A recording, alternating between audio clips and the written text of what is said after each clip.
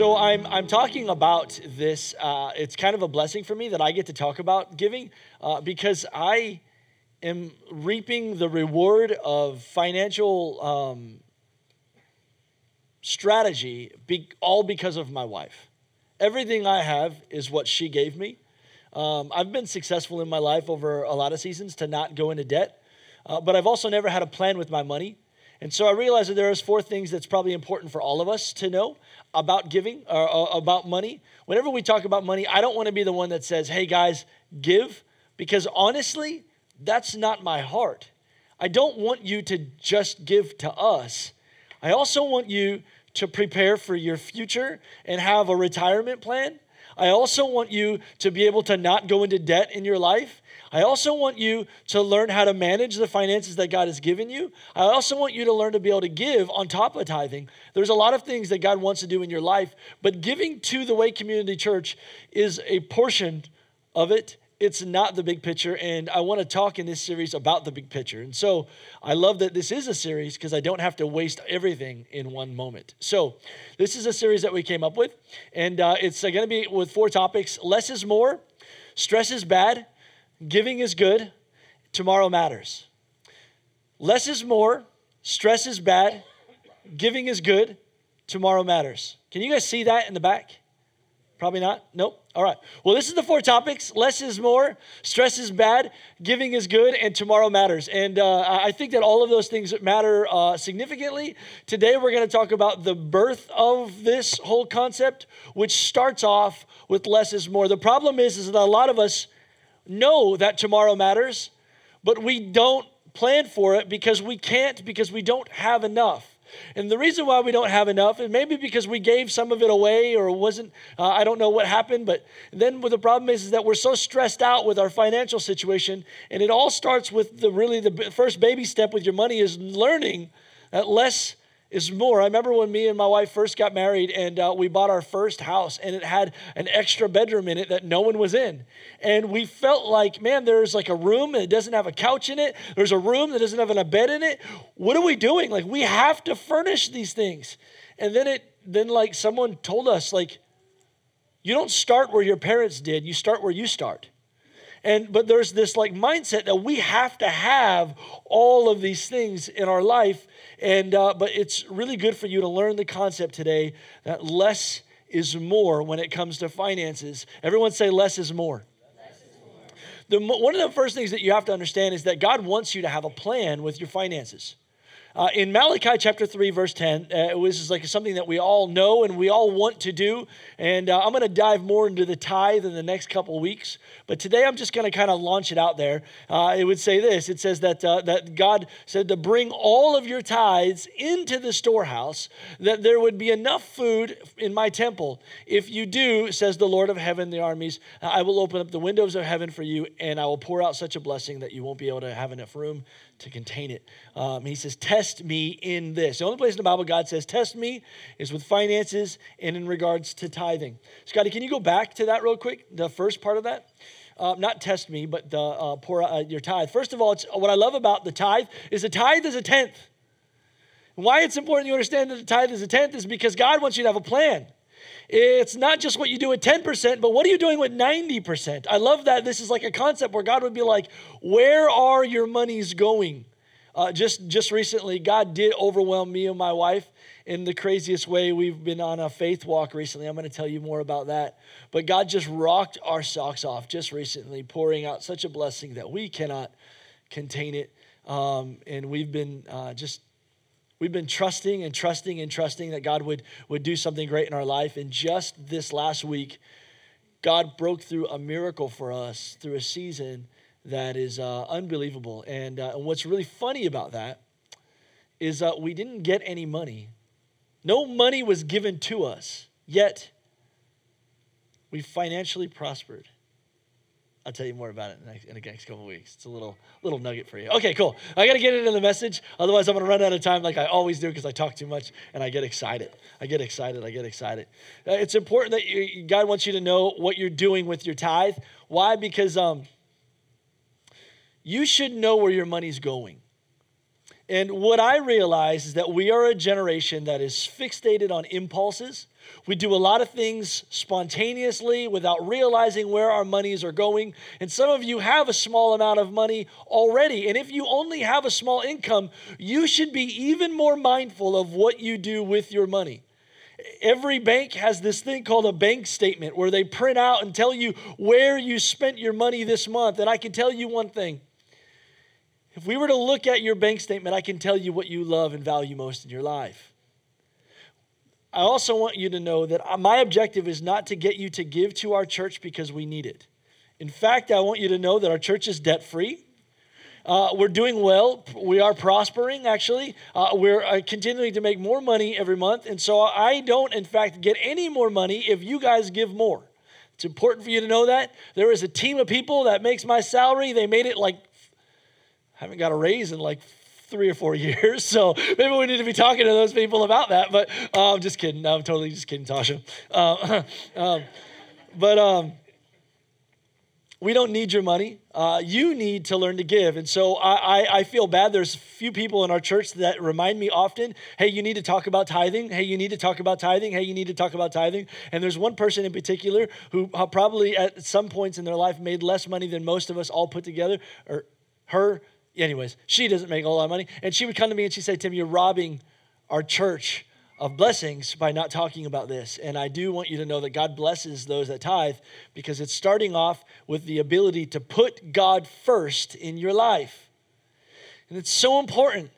Everything in our life revolves around our money. Everything we want to do in our life revolves around our money. And why God would say the 10th is the first fruit of your life, when you put God first in your life and say, before I build everything, before I go and get a cable bill and a light bill and a house bill and a car payment and car insurance, and before we plan vacation and all the meals we're going to do, God, you are first.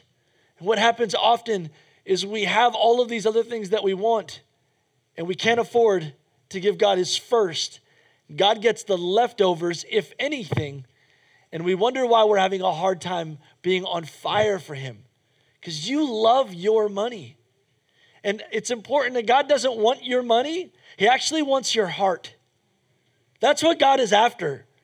And if you would let go of what your heart is attached to, it would be easier for you to be steadfast and in love with Christ.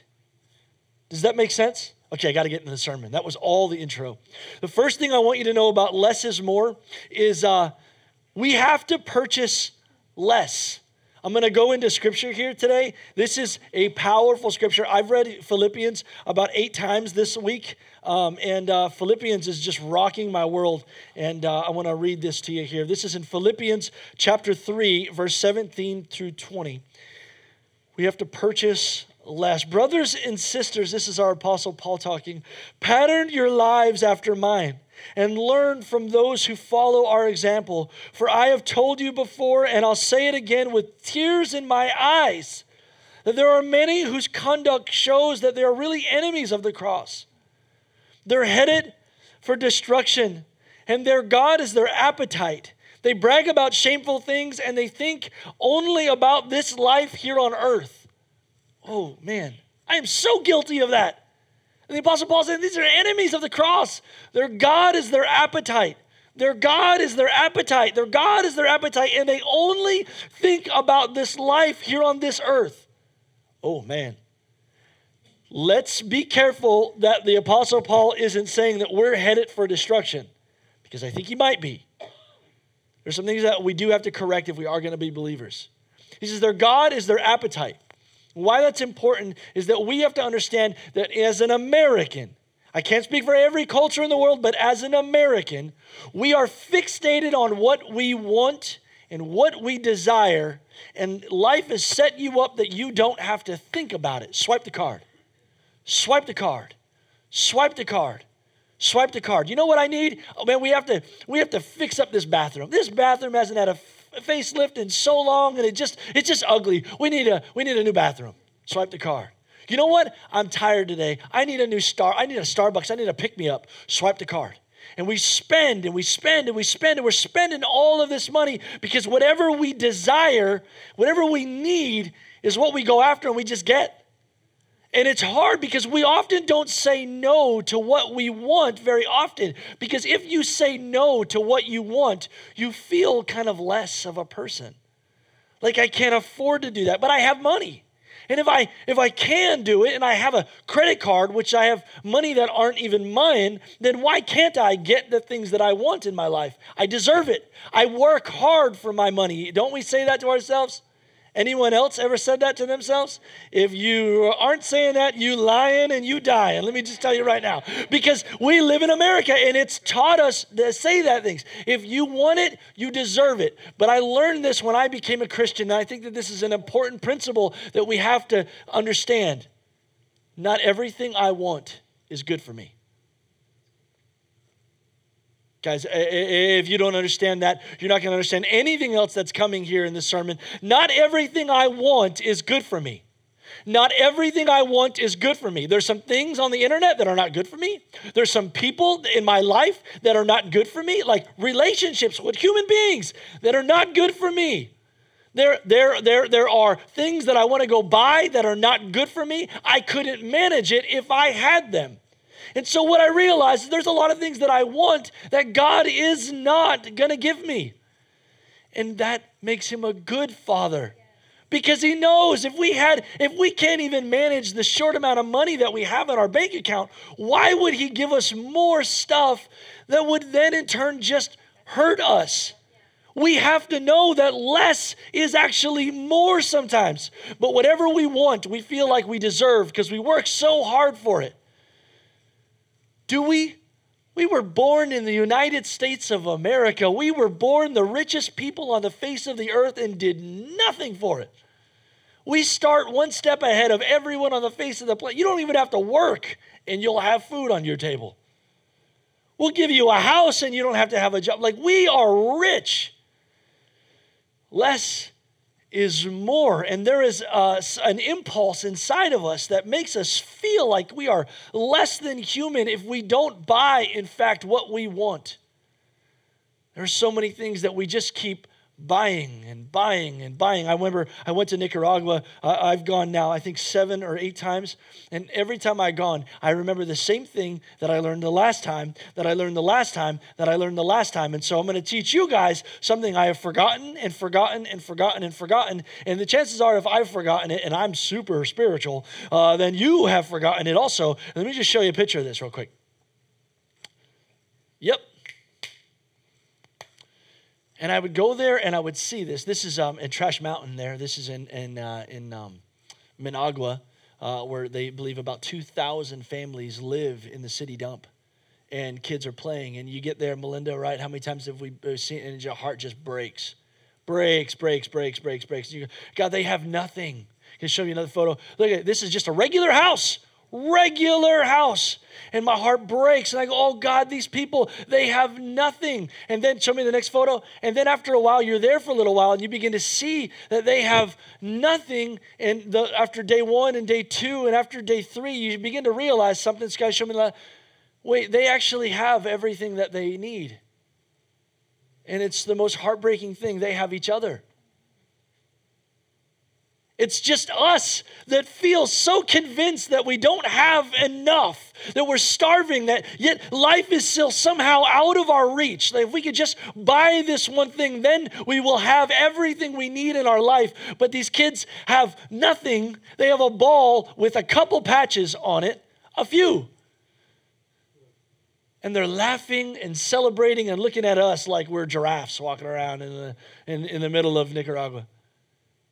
And I realize that we have everything we need, and the chances are that it would do us good for us to have less of what we need. But the problem is that our God is our belly. It's our appetite. It's our desire, that we can't not continue to constantly desire stuff that we don't have. And sometimes I want to remind you, what you want is not good for you. If you're currently not in a relationship and you want one, it may be that it's not good for you in this season. You have things you still have to learn.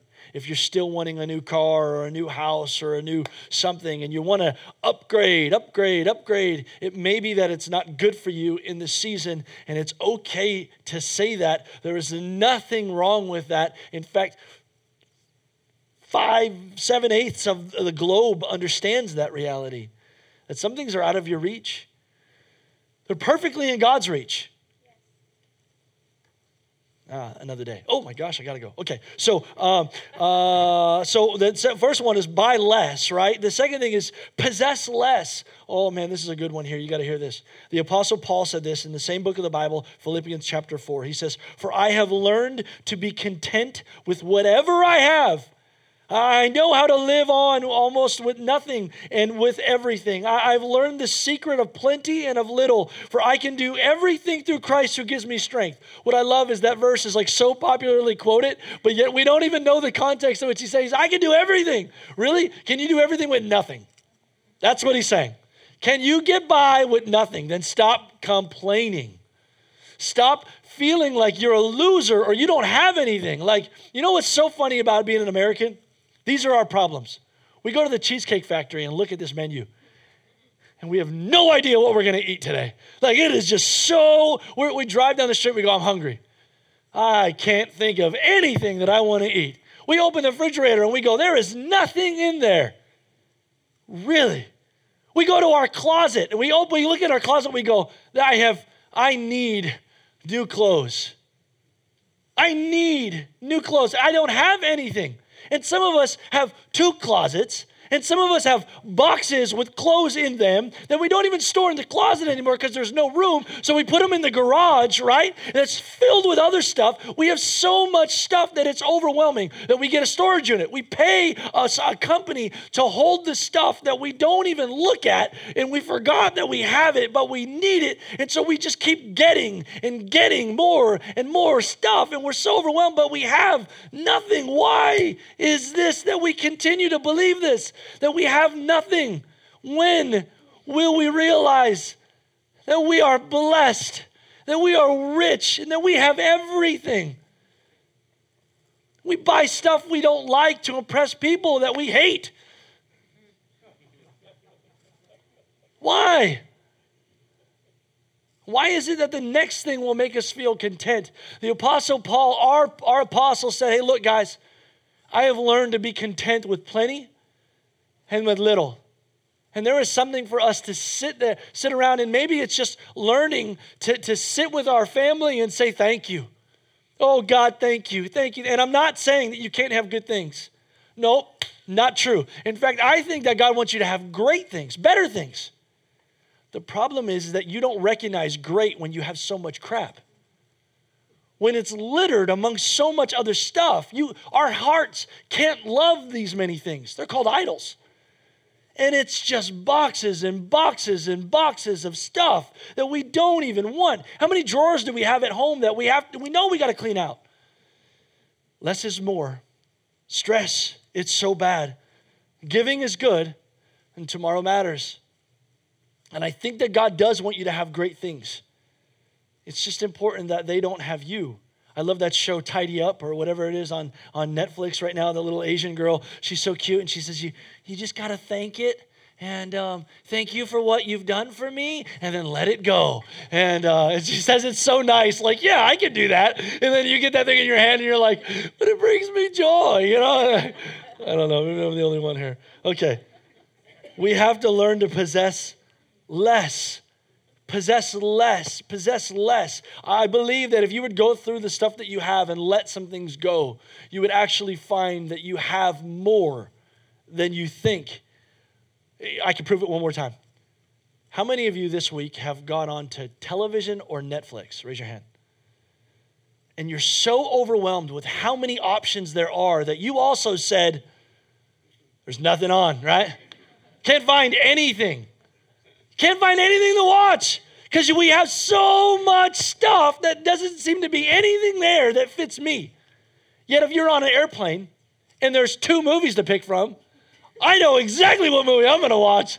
I've been waiting to see this movie all 2 minutes. You know, that guy would just shut up talking. I could get to the movie. Why? We have too much stuff. Buy less. Possess less. My third point is consume less. Listen to this. This is out of Daniel. I think that this is super, super important, that I believe God is trying to tell us that less is Less is more. Thanks, Will. You're the man.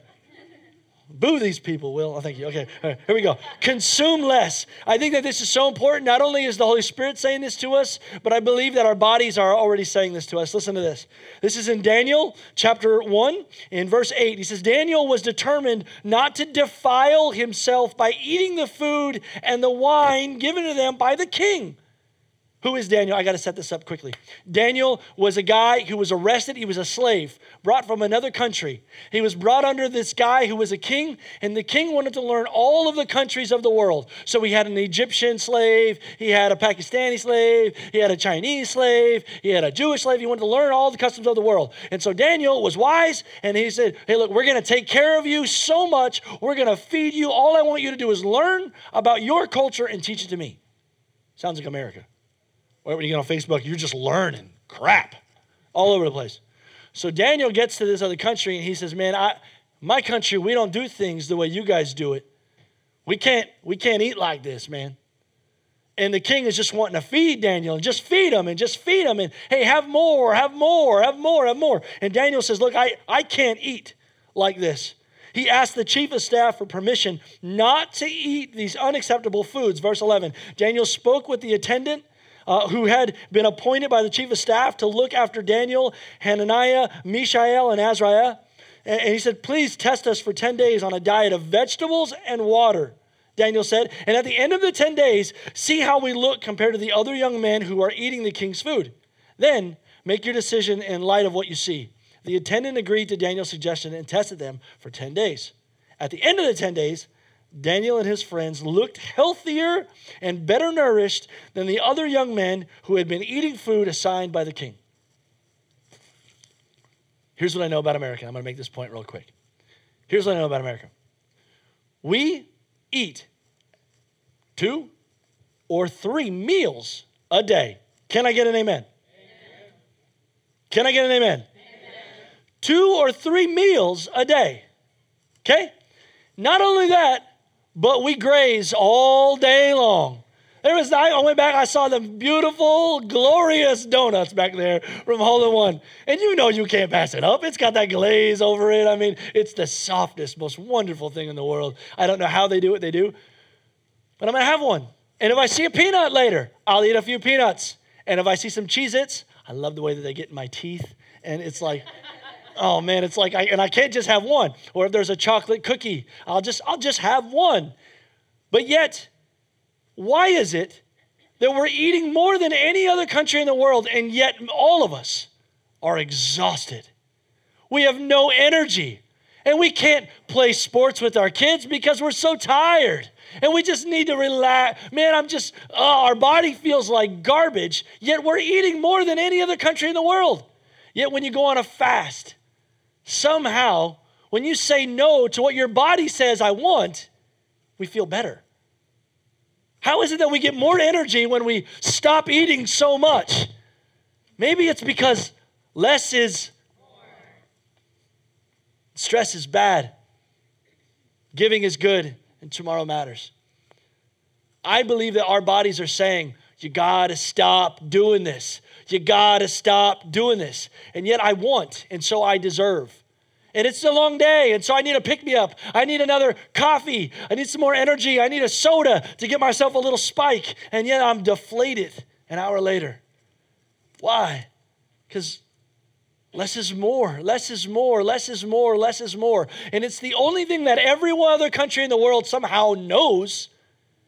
And we have tripped over this thing on a daily basis. And still, no change. And because tomorrow matters, there will come a day when you hate yourself because you didn't learn this lesson a long time ago, that less is more. Last point. Number 1, purchase less. Number 2, possess less. Number 3, consume less. Can I just ask you before I say the first point? Does anyone disagree with anything I've said so far? No. Right? It's just that we're American and this sucks. But it's good for you. The coffee thing, right? Why? As the pastor has a cup. That's it. It's just bad. I mean, like, look, if you look at your checkbook and you look back over the month and you've stopped at the racetrack 15 times and you've dropped $100, or you've dropped, like, I don't want to. I enjoy coffee, but I don't want Starbucks. I don't think Starbucks deserves my $100 at the end of the month. You know what I mean? Let them have yours, but I don't want them to have mine. Like, I have a plan for mine. I want to take my family on a vacation, and so I have to say no to something so that I can say yes. My wife always says, if you say, whatever you say yes to, you're saying no to something else. Every time you say yes to something, you say no to something else. I love it. She's so wise. And so I told you, everything that I have here is actually, I've learned. I've been a pupil. Yep. We're going to move on. The last thing that I think our country has a problem with, and I believe that this is important for you to learn today, number 4 is work less. Oh, man, this is important. Work less. Work less. Work less. Work less. I know that this doesn't make sense because, dude, I don't have enough money to pay all my bills. I have to have another job. No, I don't know if you understand, man. Listen, what we have to do is obey God.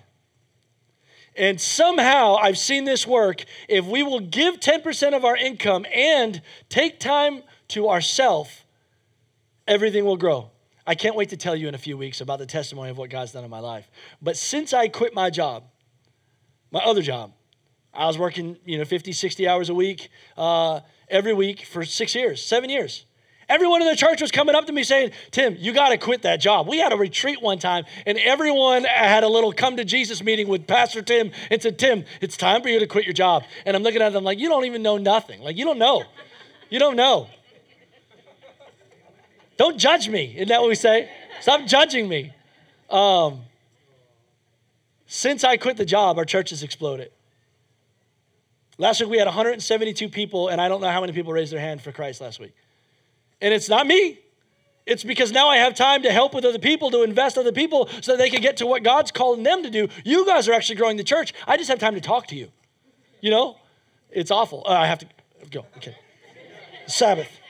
Work less.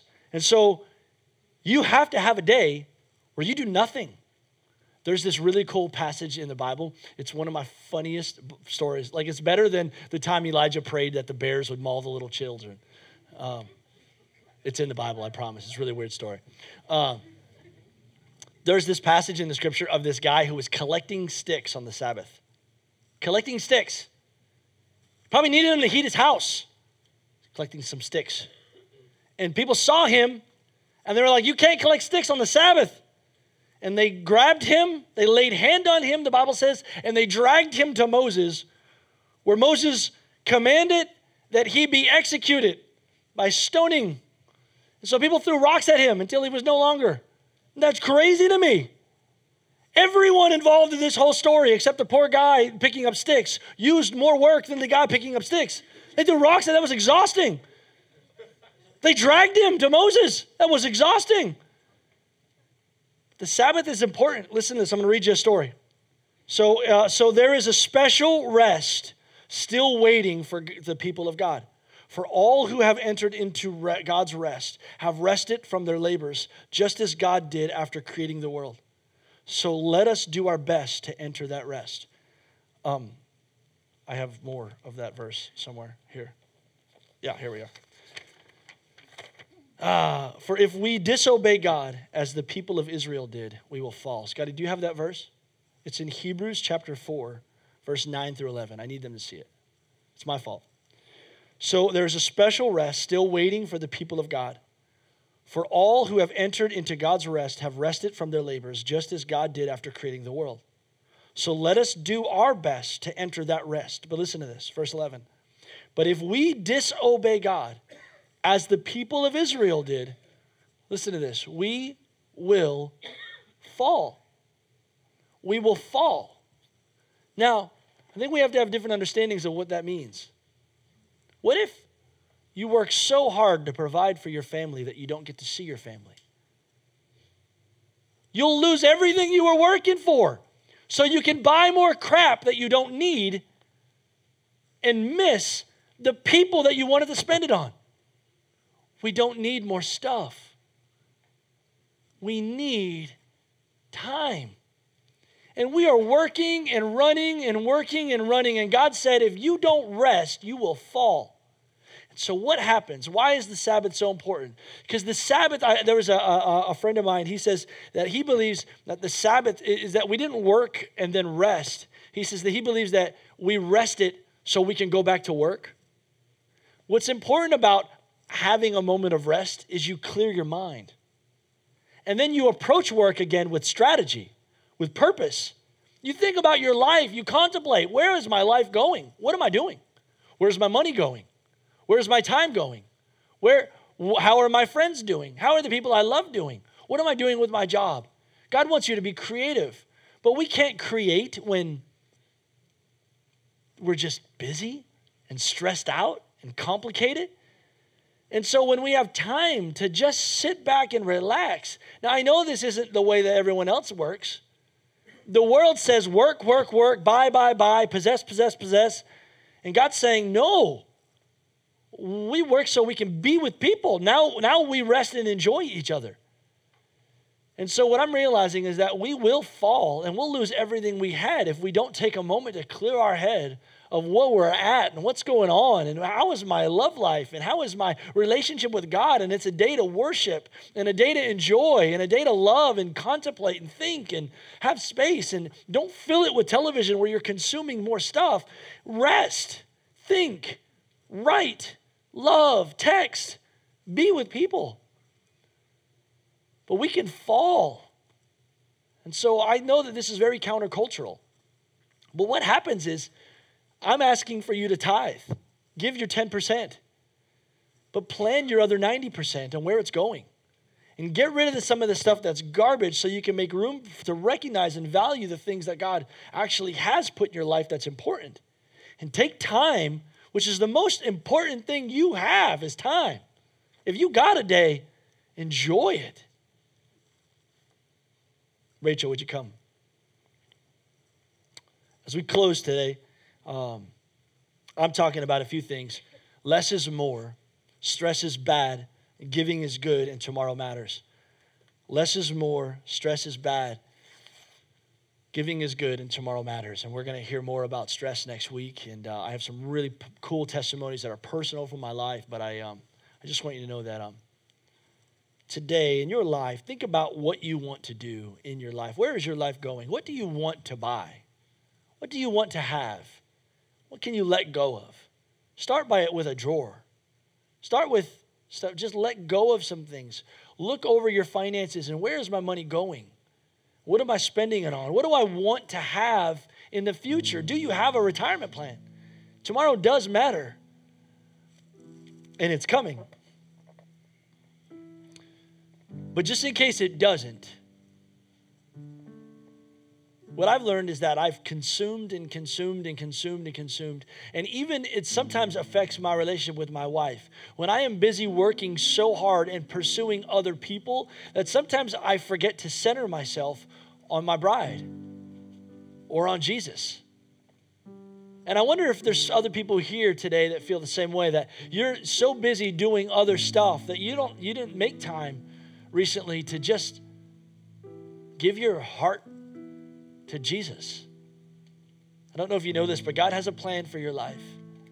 And if you would trust him with your life and with your finances and with your friendships and your relationships, then he can do great things with you. But you got to slow down and look at him.